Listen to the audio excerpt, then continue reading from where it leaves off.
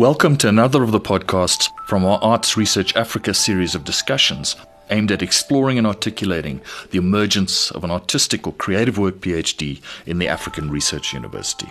I'm Christo Doherty from the Wits School of Arts, and today Denise Nicholson, the Scholarly Communications Librarian at the University of the Witwatersrand in Johannesburg, will be giving a presentation on open access, APCs, and predatory publishing practices.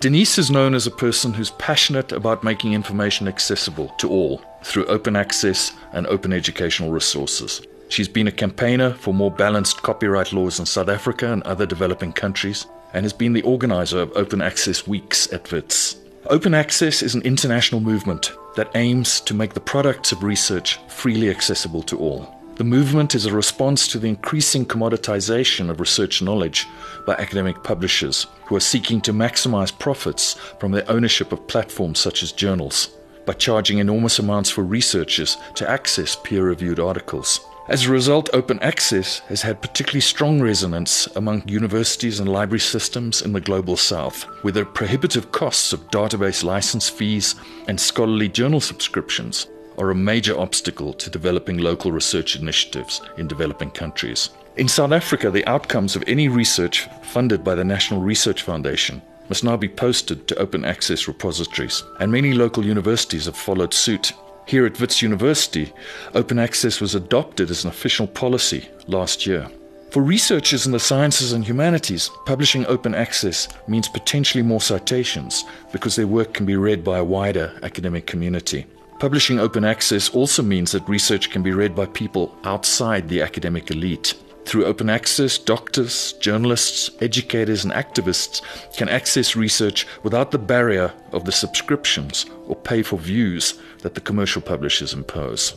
What this means for artistic research in South Africa has still to be worked out.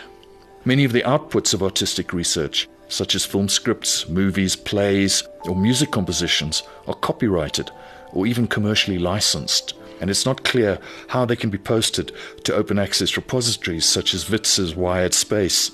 For this kind of artistic work, the open access philosophy represents a radical challenge. In this presentation, Denise Nicholson will present an overview of the open access movement's effect in South Africa, and will also give valuable pointers on predatory publishing. This podcast of her presentation is best followed together with the slides of her PowerPoint presentation. These can be accessed through our Arts Research Africa Facebook page. Good afternoon, everyone, and welcome. I'll be talking about open access, APCs, which are article processing charges, and predatory publishing practices today. I will be talking about open access at WITS, authors' rights, publishing considerations, how to avoid predatory publishers, and APCs and WITS Open Access Fund. So the open access at WITS has signed the Berlin Declaration on Open Access to Knowledge in the Sciences and Humanities on 9th of November 2012. This is an international document that many institutions around the world have signed. We also have an institutional repository called Wired Space, where all your theses and dissertations will be deposited, and academic publications. We also have a Wired Space LibGuide, which will tell you about our institutional repository.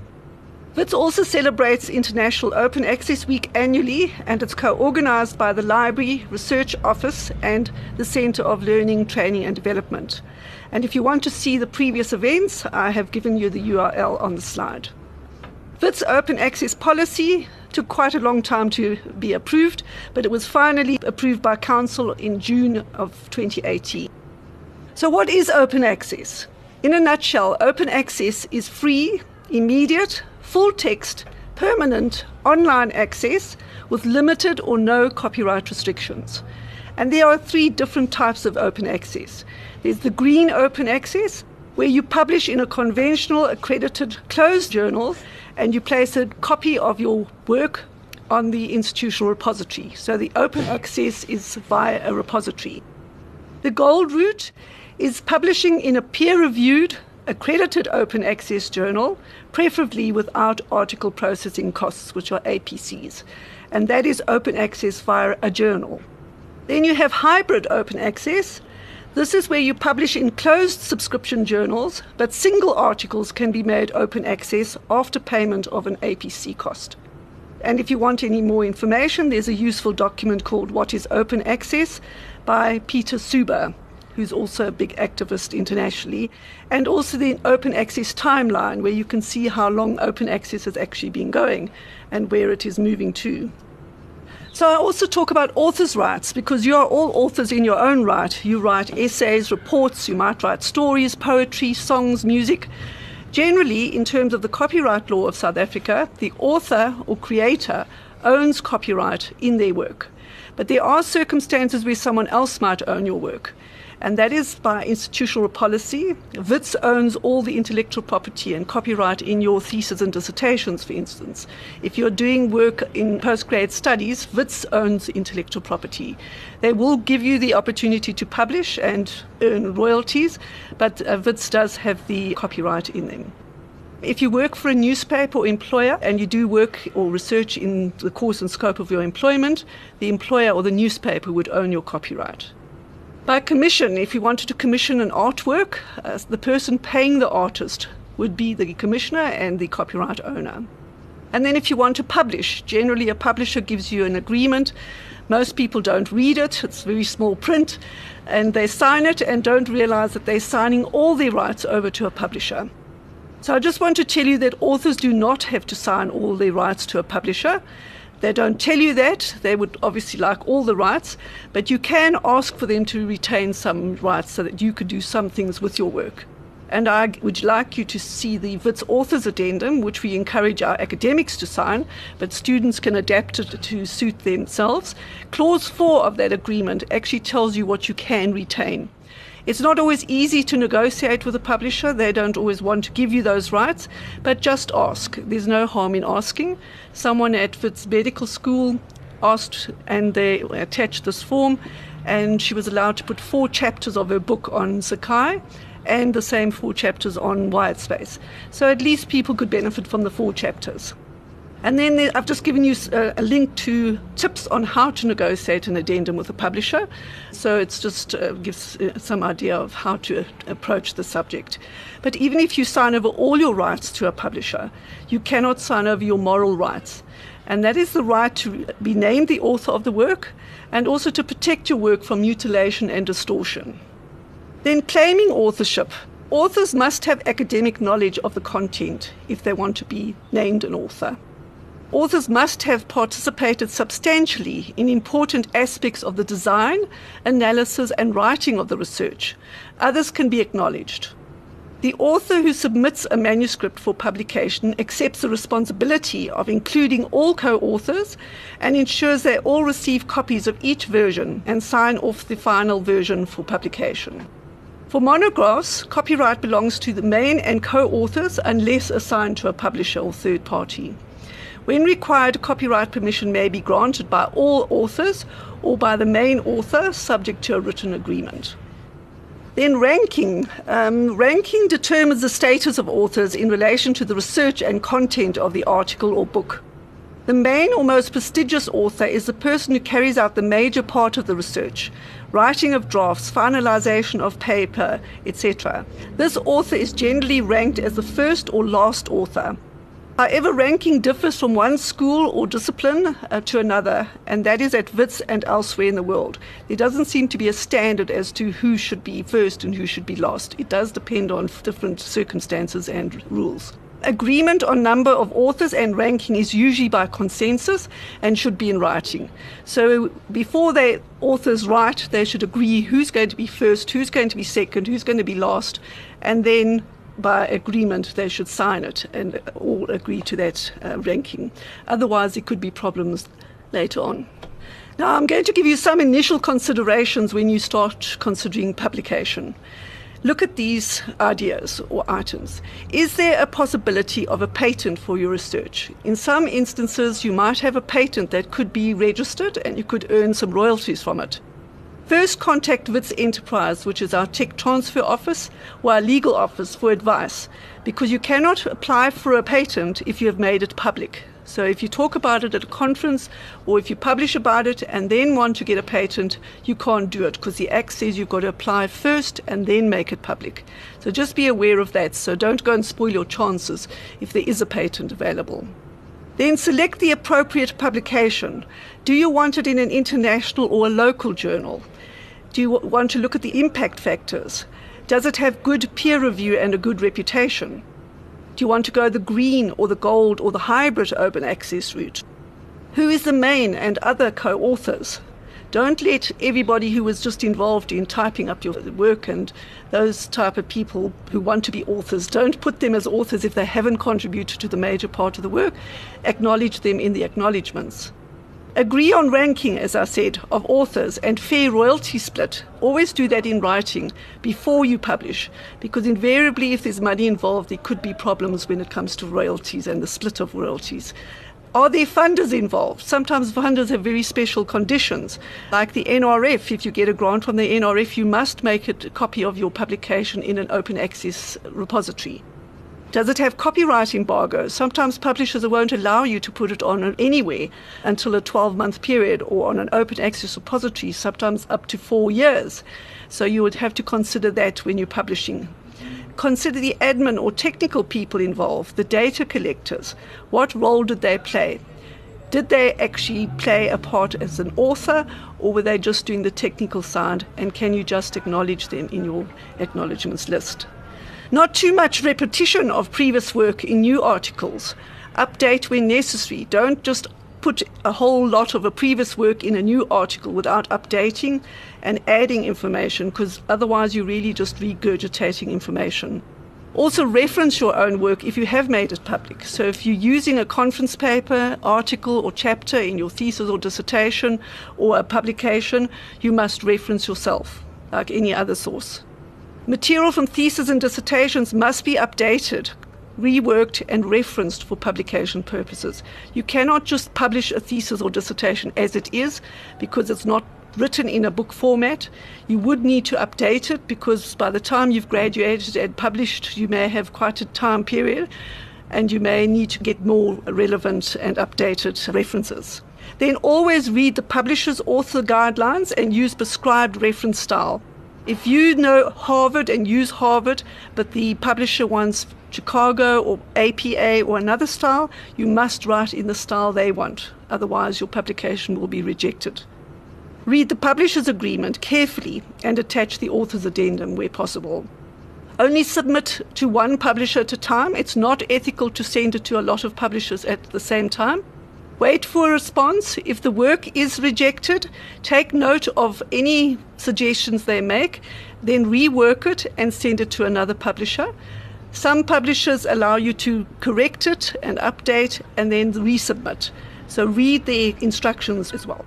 Then key publishing indicators. When looking for a journal to publish in, check the DHET's accredited list of journals. It's updated every year, and these are internationally indexed and accepted reputable journals. Check if registered with the Directory of Open Access Journals. They have strict criteria, and you cannot get listed on that directory unless you've met their criteria. Is the publisher a member of the Open Access Scholarly Publishers Association, Committee on Publication Ethics, or International Association of Scientific, Technical and Medical Publishers? Membership of these associations demonstrates commitment to internationally accepted standards and best practices. Then ask yourself, where is the journal indexed? Check the ISI Web of Knowledge, Scopus, ProQuest IBSS, or ask your faculty librarian to find out for you. Legitimate journals acknowledge their status, past affiliations, name changes, etc. They provide full contact details and a help facility for queries. They provide accepted standards of peer review, metrics, etc. And I've given you a URL for targeting the right journal for your research. Then open access requirements and research integrity. There is an NRF, the National Research Foundation, statement on open access to research publications. Please have a look at that document, because if you do get funding from the NRF, you must abide by their criteria and put a copy of your work in an open access environment. There's also an NRF statement on predatory journals and deceptive publishers, which is also useful.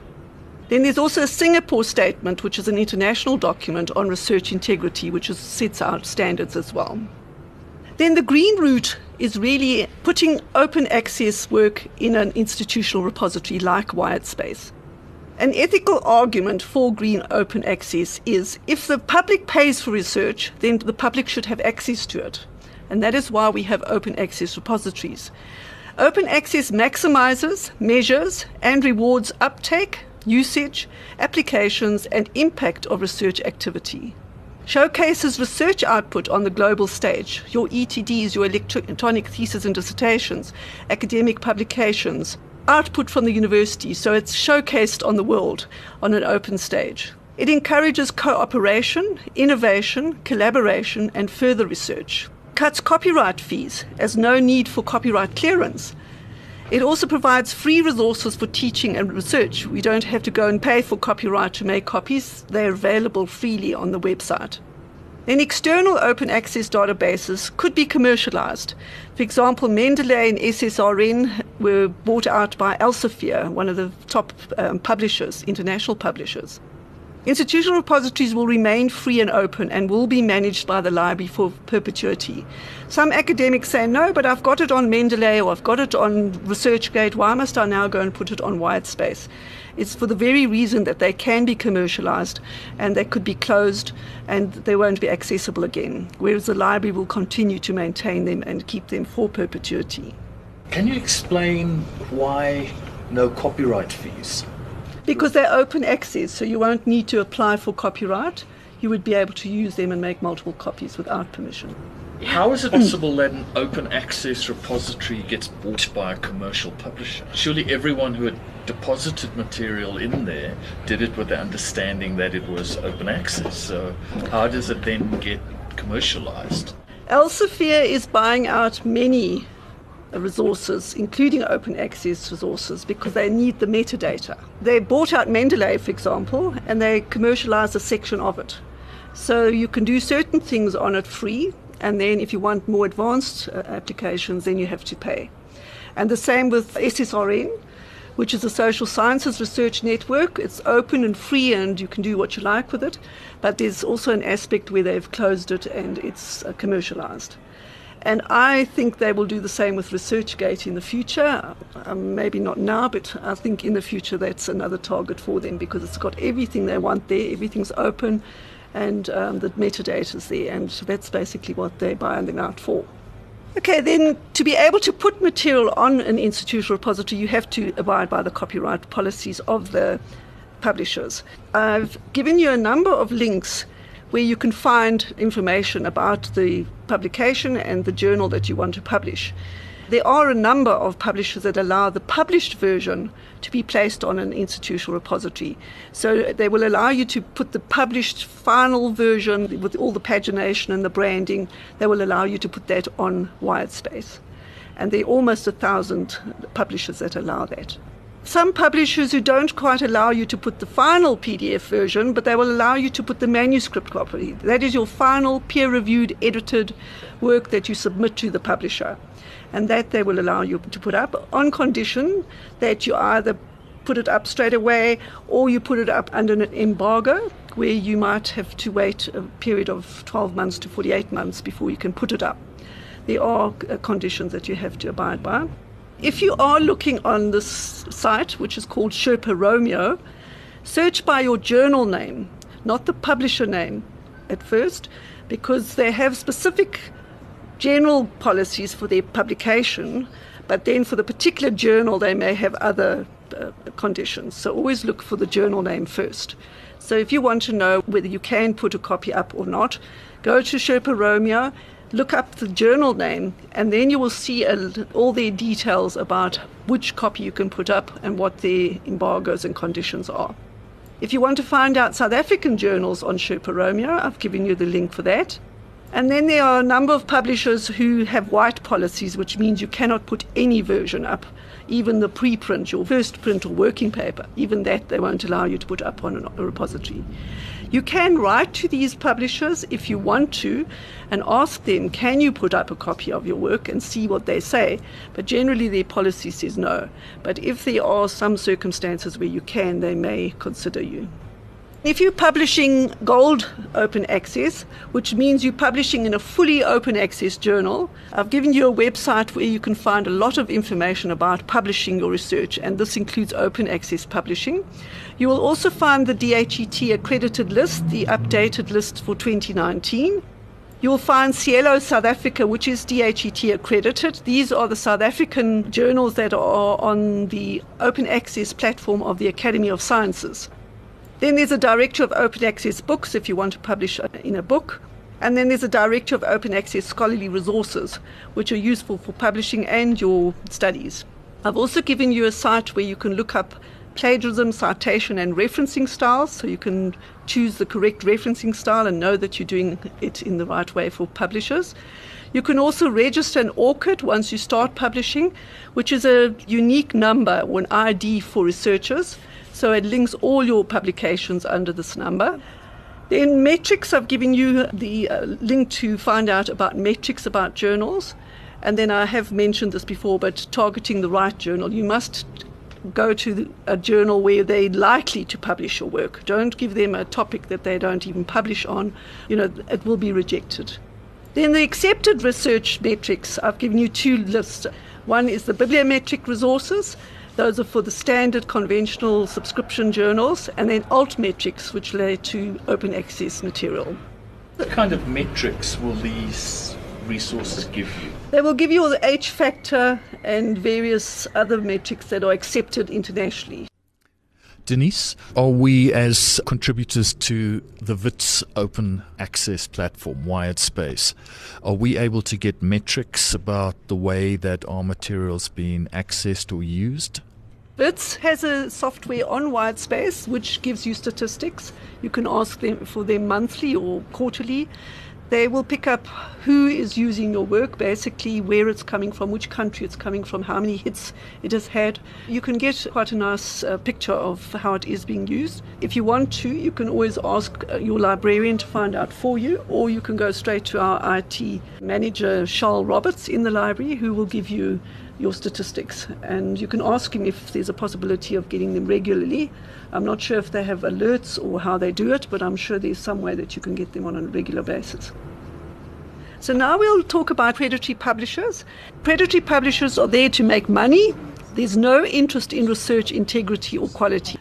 Some have questionable or substandard practices but are not necessarily predatory. This means that a new journal that hasn't really got to the international standards might have come about, but they haven't quite met these standards, but they're not predatory. They will improve as they go along. Questionable could be that these standards are not 100%, but they're not predatory in the sense that they're making money from your work. Predatory means that they're actually making money out of your work as well. Predatory publishers refer to false metrics and inclusion of content in abstracting and indexing services. On their web page, they will say that these are the metrics that we use, but they very often are false. Then the false metrics that publishers use are, one of them is global impact factors. There is no global impact factor. There also are a list of metrics that they use which indicates that they are predatory. They use Google Scholar. It's not an index, yet they say it's one of their metrics. They use GISI, Copernicus, CITER factor, Global Impact Factor, GIF, Journal Impact Factor, JIF, Universal Impact Factor, UIF, then SJIF, and iSource. And you might find a number of these listed on their page, advertising that they are indexed by these metrics. Well, if you see any of those, I saw one yesterday where someone asked me about it. I said, just stay away from it. It was an indicator that it is a predatory journal. There are bogus journals. Unfortunately, even some of the bigger internationally accepted publishers have published bogus articles. Elsevier, Nature, Science, Springer, IEEE have all published bogus articles. Some have even been computer generated, not even generated by an author or human being. There's a whole list of predatory journal publishers, and I urge you to look at them before you do publish. There is a librarian, Jeffrey Beal, at a university in America, where he kept a list of predatory publishers or blacklist of publishers for some years. And it was quite helpful to go and look at that list, and if you saw it was on there, you didn't touch it. Unfortunately, I think he had some litigation issues where a publisher he might have added didn't want to be on that list and threatened to sue him or his institution, and he immediately was told to close the list. So we only have his archived list up until December 2016, but we still look at it and it's still helpful. He wasn't always correct. He did put some publishers that perhaps shouldn't have been on the list, and sometimes they removed it or they threatened litigation. But it is a guide for us. Unfortunately, the only other list that is out there that's a blacklist is very expensive, Cabell's International, and it's something that Wits has considered and said it's too expensive. But the problem with a blacklist is there's always someone that is being accredited or de-accredited at the time that you're looking for it, so it may not be on the list. So it's never 100%. So whatever blacklist or whitelist exists, there's never a 100% correct list. So some people have taken Beals's list and added extra, and they seem to be adding it. They won't give their names, which also makes it a bit suspect. But we do look at these lists and say, okay, if they're listed, let's do a bit more research about them and not publishing them, perhaps because they must be predatory or are predatory. Then there are two books, and when you said, someone in the room said that he had an invitation, I hope it's not from one of these publishers because they are predatory book publishers.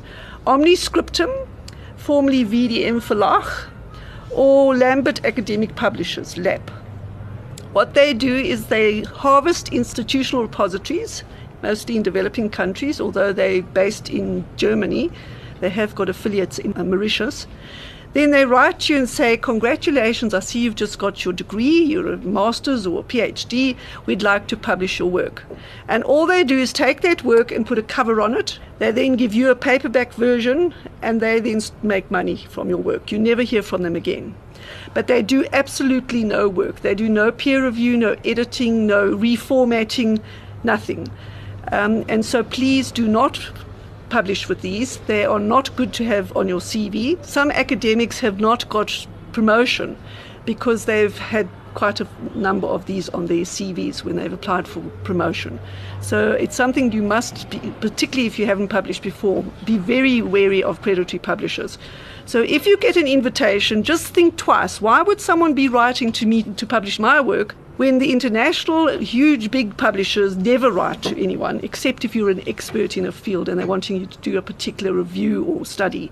But generally, they get so many manuscripts sent to them, and they reject so many, they haven't got time to write and ask you to publish your work.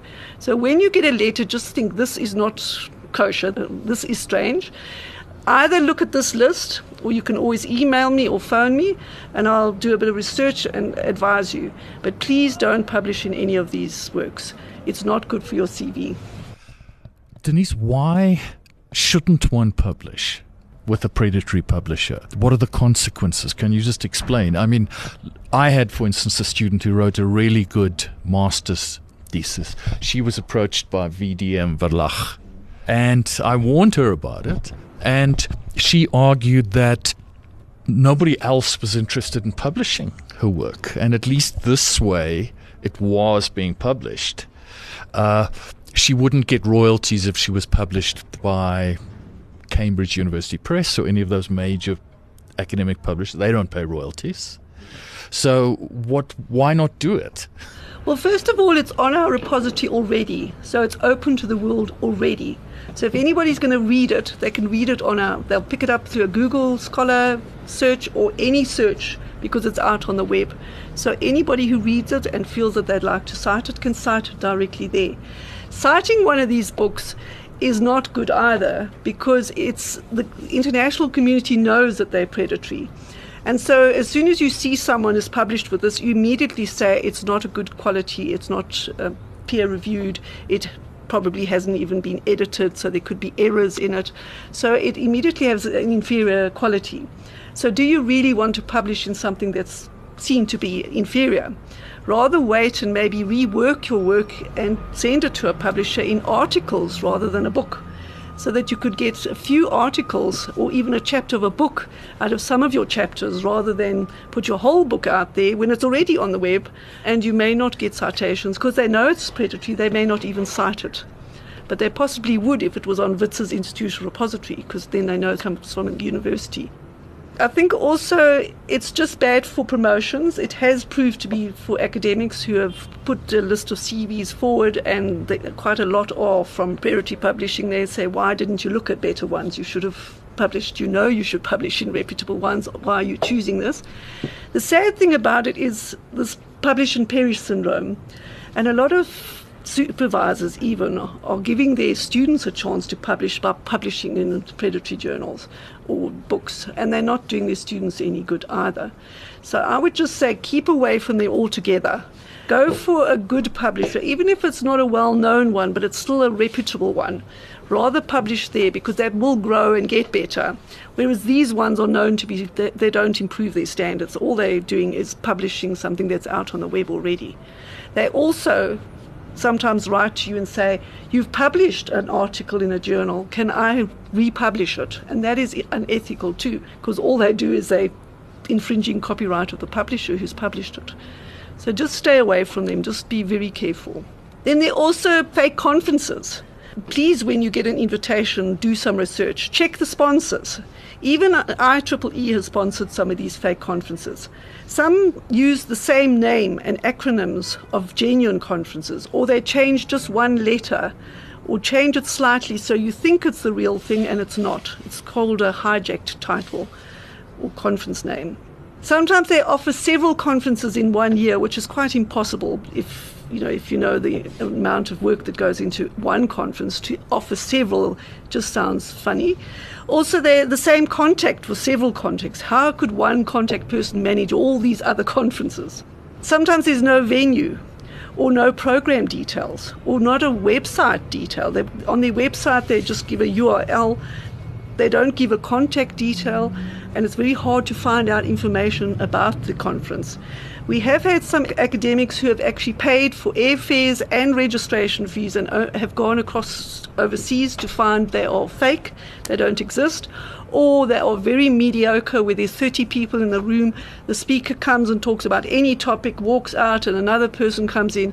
Really bad quality papers. So please, if you get an invitation to it, always do some research. Ask supervisors or people in your department, do you know about this? Go onto Google and have a look and find out about it. I once was invited to a conference in India, and I didn't see it for some time. I think I was away. And finally I got this, I read it, and it was a wonderful trip to the Taj Mahal and everything paid for and everything. Oh, this sounds great. I wrote and I said, is this still going? And they didn't respond, luckily. And then only afterwards did I find out that it was a predatory conference. They were trying to attract people to come because of the tour, which I also fancied, but it really didn't exist.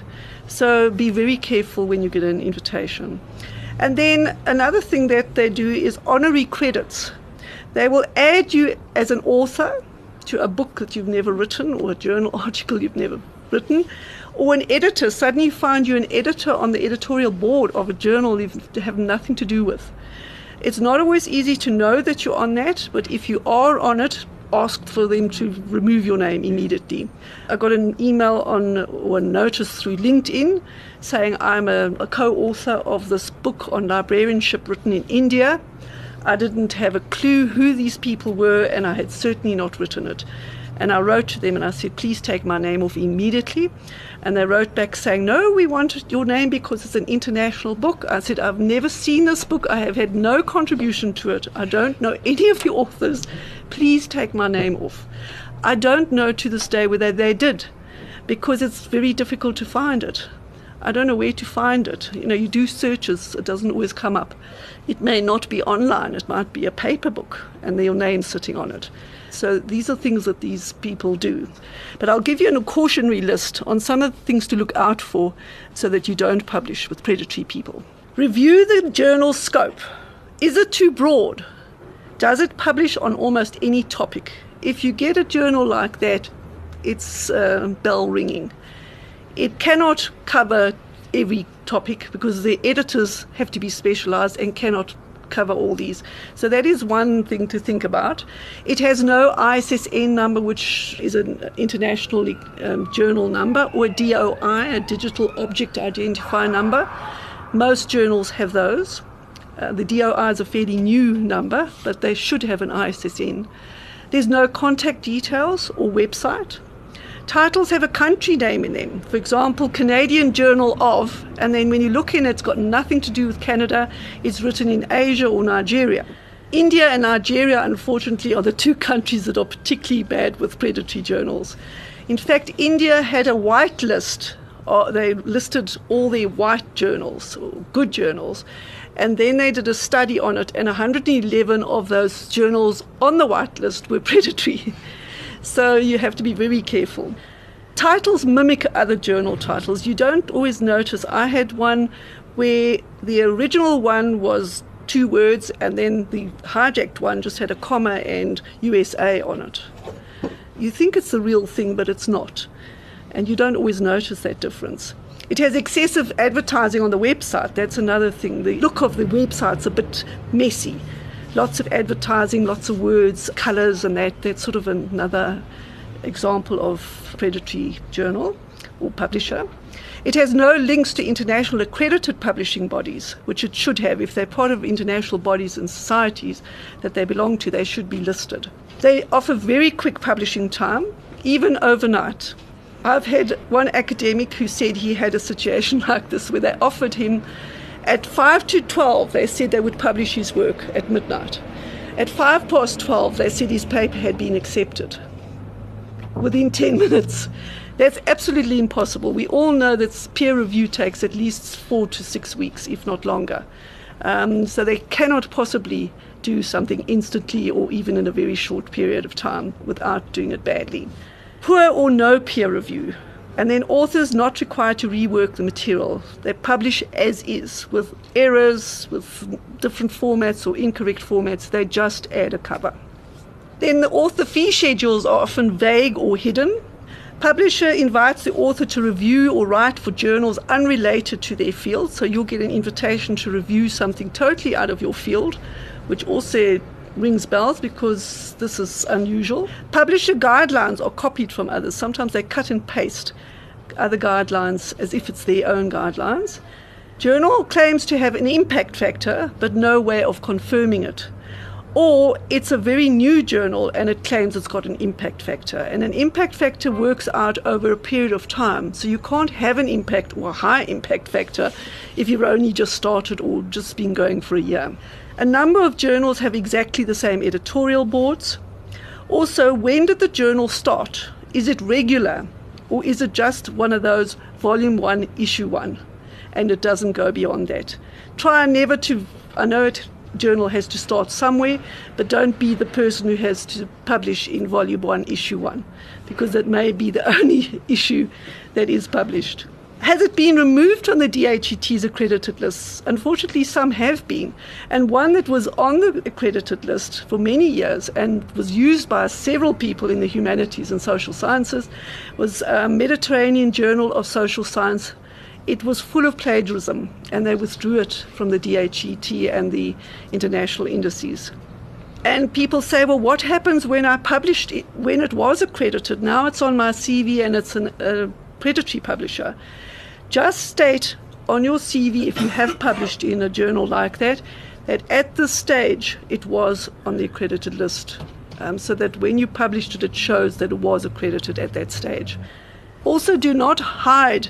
If you have published in a predatory journal, do not hide it from your CV, because people, when you apply for a job, they go onto the internet and check, and if you've left it out, they'll ask you, why have you left it out?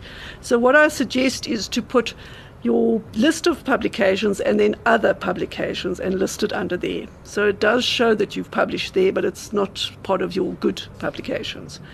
Then there is a check that you can use, Think, Check, Submit. If you click on that, it gives you some idea how to check to see if it's not a predatory publisher. This phenomenon of predatory publishing, is it growing? Is it becoming more prevalent? It is becoming prevalent because of the young people having to publish a lot, and they don't have the chance to publish in very good ones, and so they see it as a route to publishing.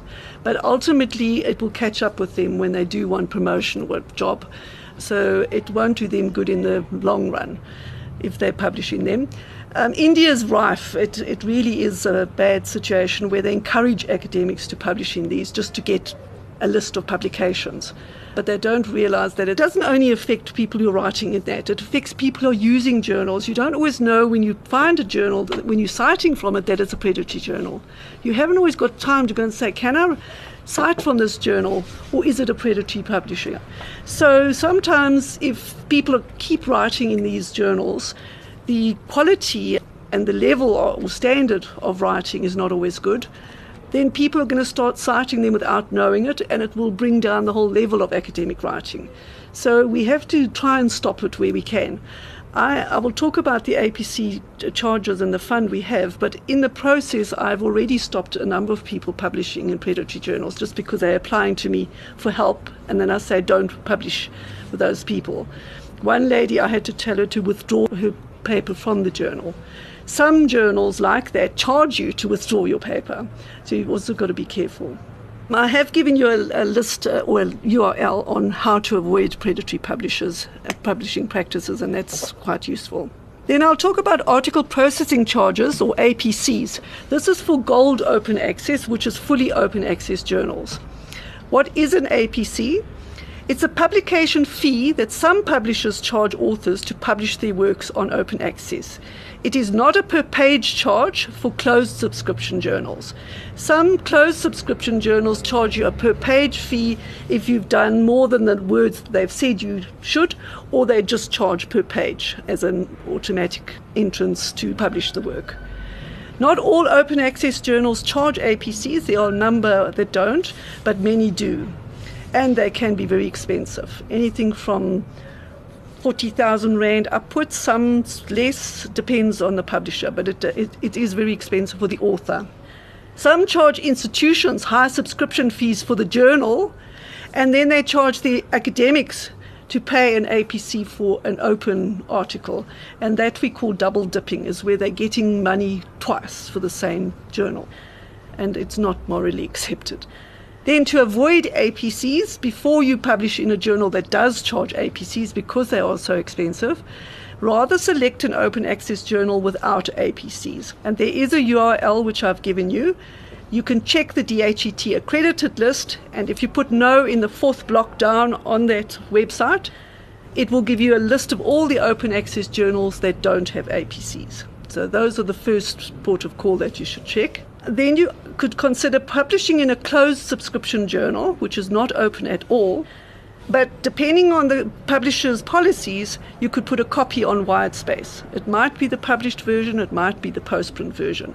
But that would open your journal. If it's published in a closed journal, it would open your publication to the world by putting it on Widespace. You can check the journal title on Sherpa Romeo, as I said earlier, for your publisher's copyright policy. And then you can look at the DHET accredited list.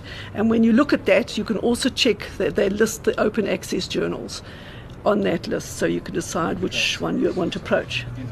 Denise, the publishers who don't charge a fee, what is their business model? Are they being subsidized from some other source? Because presumably they're not having to make money out of publishing your paper.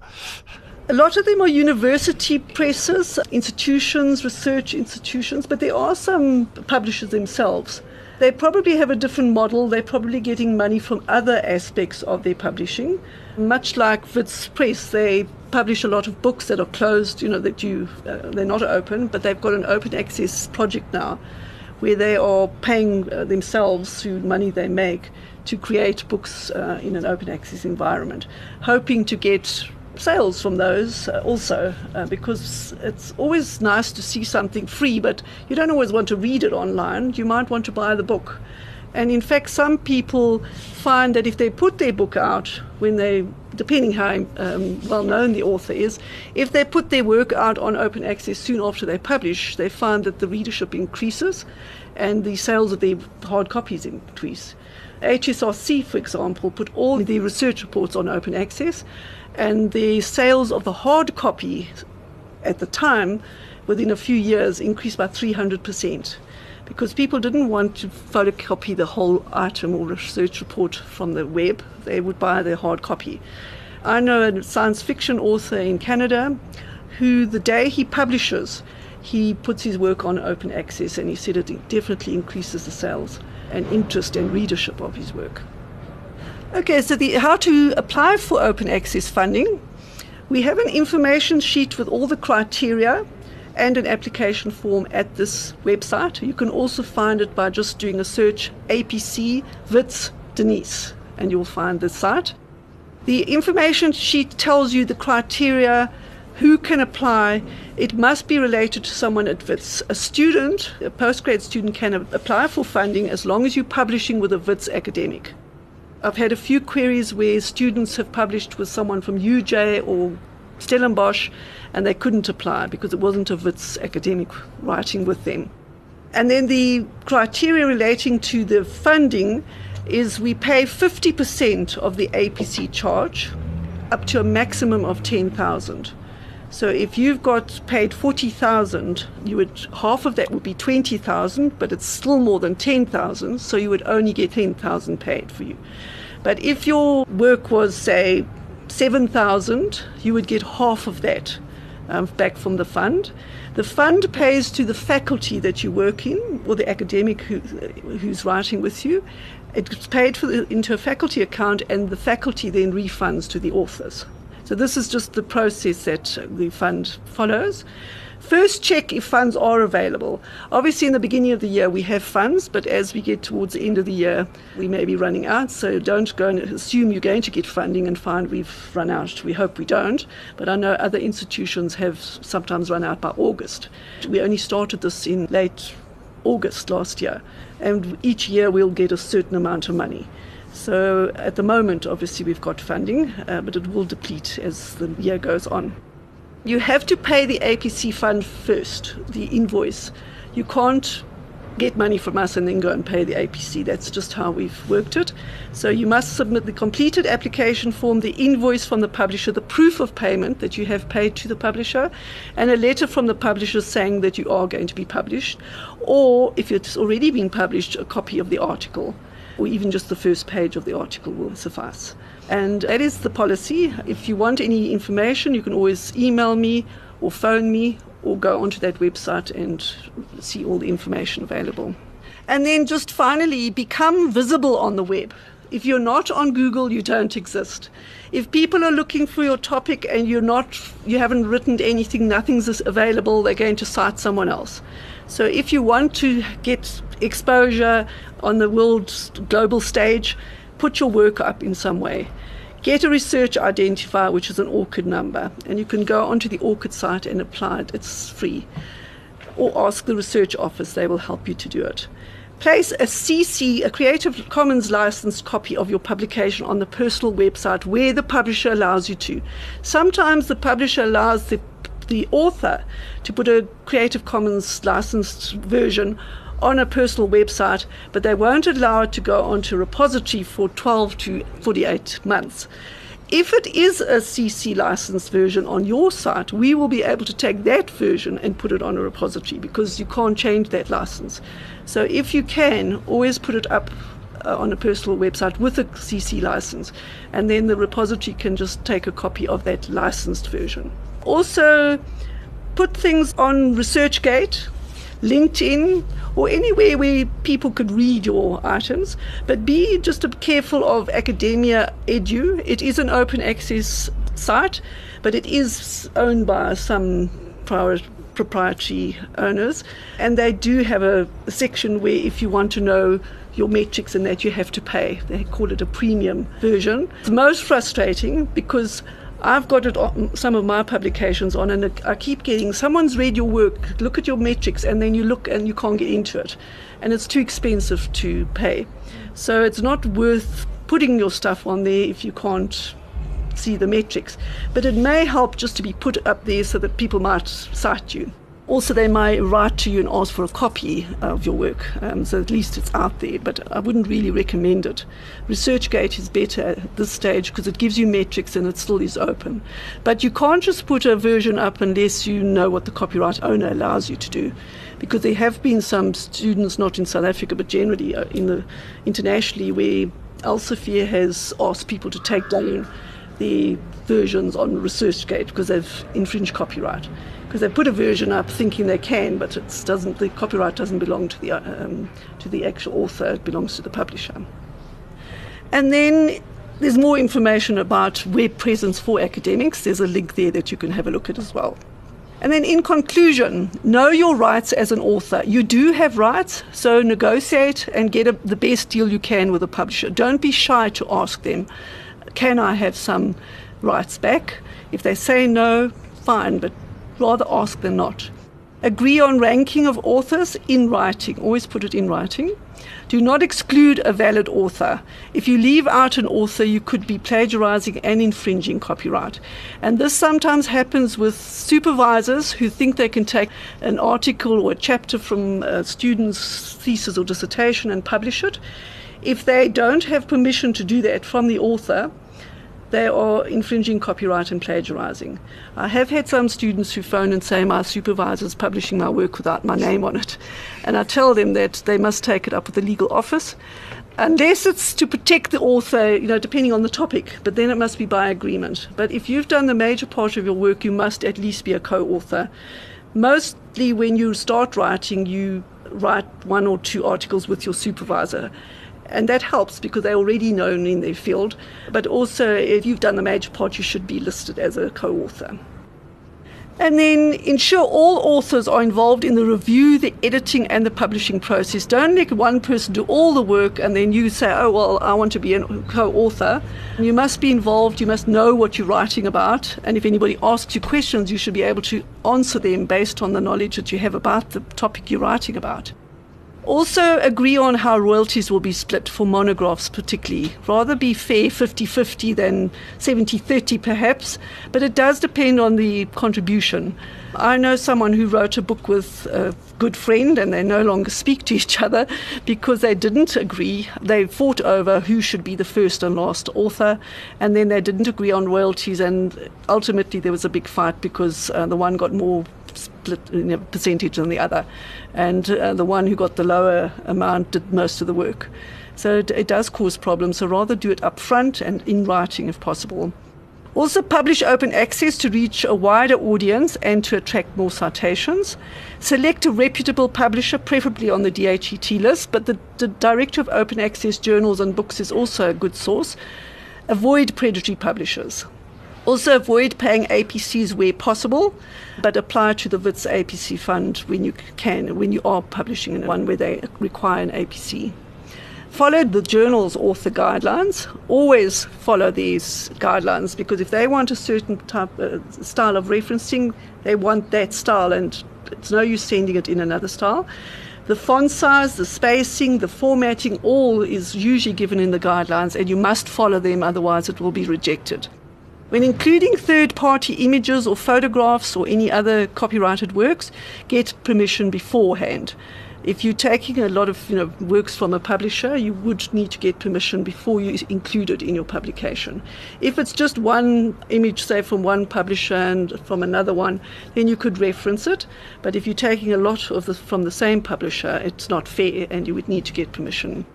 Then always do a Turnitin report before submitting your manuscript so that you can just check that it's not plagiarized and that it's all okay. And then if your work is rejected, take any advice that's given, because sometimes you get very good recommendations, and send it to another publisher. Don't get upset if it's rejected. That is how publishing works. Even top scientists get their works rejected. Publishers just cannot cope with the number of manuscripts, and sometimes you might submit it to a mediocre publisher thinking, well, I've got a good chance, and they reject it, and you send it to someone even better and they accept it. It just might be what they want. The one who rejects it might just feel it's not the flavour of the month, or they've got too many on that topic. So don't get put off by rejection. It's just part of publishing, and just do improve it and then try someone else. And then best of luck for your publications, and thank you very much. Thanks very much. Are there any questions? Hi Denise, and thanks for the presentation. I just wanted to ask, in the beginning you spoke about intellectual property belonging to the university. So I just wanted to ask about misconceptions around famous people like your Zuckerberg and Steve Jobs. basically dropping out of school, like your Harvard and all of that. So a lot of times that like people say they dropped out because they didn't want the schools to have intellectual property rights to their inventions. Is that true or not? In terms of the copyright law, if you are a student or an author of your work, you essentially should be the copyright owner. But by institutional policy, you have to abide by the institution's rules and regulations. And not all universities do that. The majority in South Africa do it, where they hold the intellectual property, and they will give you back your copyright if you want to do a book, or they'll allow you to assign your rights to do a publication in a journal. In America, and I think UCT is one of the few in South Africa, the institution owns the copyright, but they get a non-exclusive license from the student to the university saying the university can do certain things with it. So that is probably a better way, so that the student does hold copyright. But I have rethought this. I used to be against that the university held it, and then I realized it somewhat protects the author. Because sometimes if you know it's Witz's intellectual property, you'll be more careful where you do publish it. You won't go and publish it in a predatory because you know it's not your copyright or your intellectual property. Witz will also help you, if there's a patent, for example, they'll help you to apply for it and get royalties. Whereas if you didn't have that, you wouldn't know where to go or wouldn't get the assistance, and you could get a fair amount of royalties if it's done through the proper channels. And I think it just somewhat does protect the student. Also, it gives the right to institutions to create an institutional repository without having to ask every student, can I put your work on the repository? Some say, well, there's no harm in asking them to sign a document or so. But I think it just makes it a lot easier for South African institutions who are trying to build up research out there, because developing countries have got their research everywhere, and African research is very minimal when you think of what's out there on the web. And I think it just gives the institutions a better chance to put it out there without the hassle of going through every thesis and asking for permission. If someone wants to use a work from your work, like I often get requests, can someone use an image from someone's thesis, then I recommend that they ask the head of school or the dean of the faculty and write to the author, just as a courtesy, to say, I would like to use this image from your work. Hi, Dennis. My name is Thabo. Thank you for the workshop. Very informative. I've got one question. Since you have noticed that there are so many bogus and so many problems with publishers, because I've got a background as a musician like Samro, is there an organization for writers which you know of, which is reputable, or is it just doesn't exist? There is the Academic and Non-Fiction Association of South Africa, the ANFASA.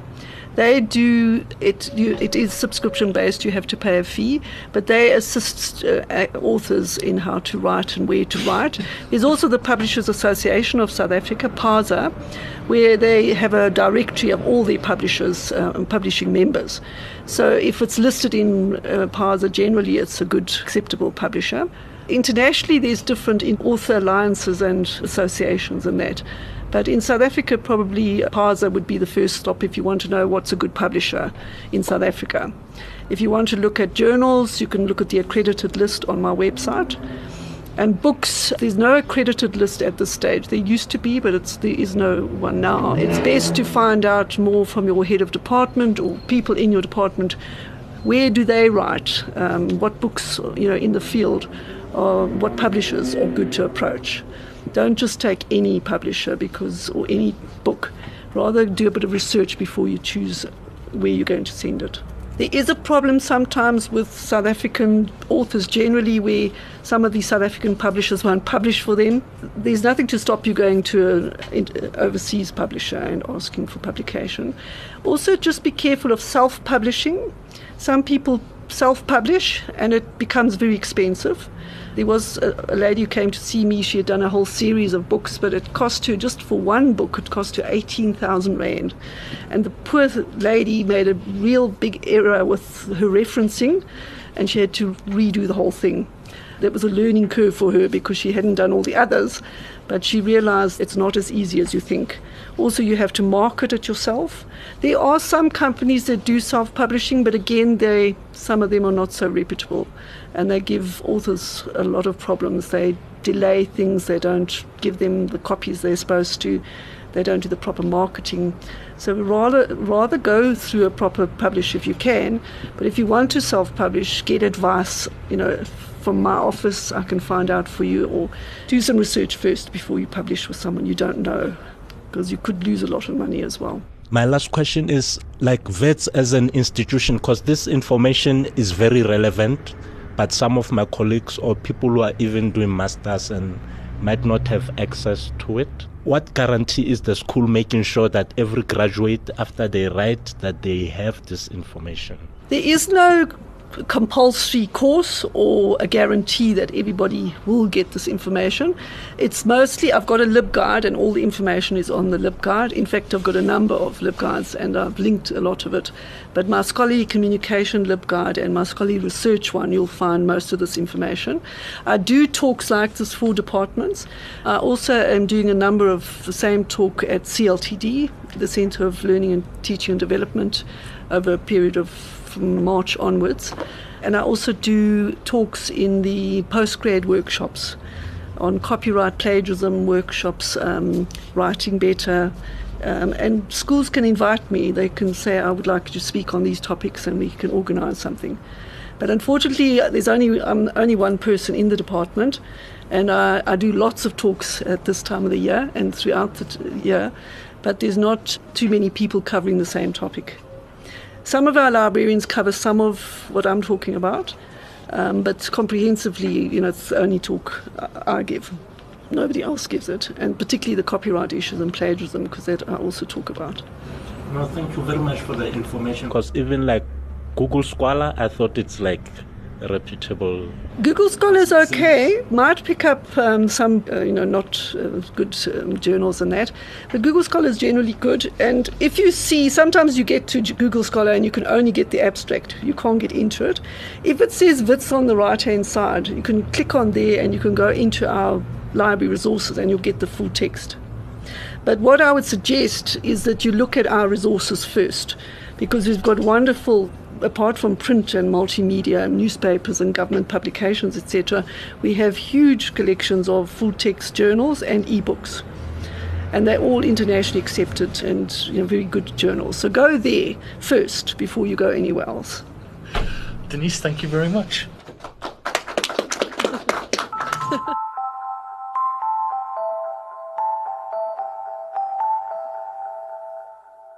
You've been listening to a presentation by Denise Nicholson, the Scholarly Communications Librarian at the University of the Witwatersrand in Johannesburg. This is part of an ongoing series of dialogues, discussions and workshops organized by Arts Research Africa in the Wits School of Arts to explore and articulate the emergence of the artistic or creative work PhD in the African Research University. I'm Christo Doherty, and this podcast has been produced by Elna Schutz. Podcast was funded by the Andrew W. Mellon Foundation through the Arts Research Africa project in the Wits School of Arts.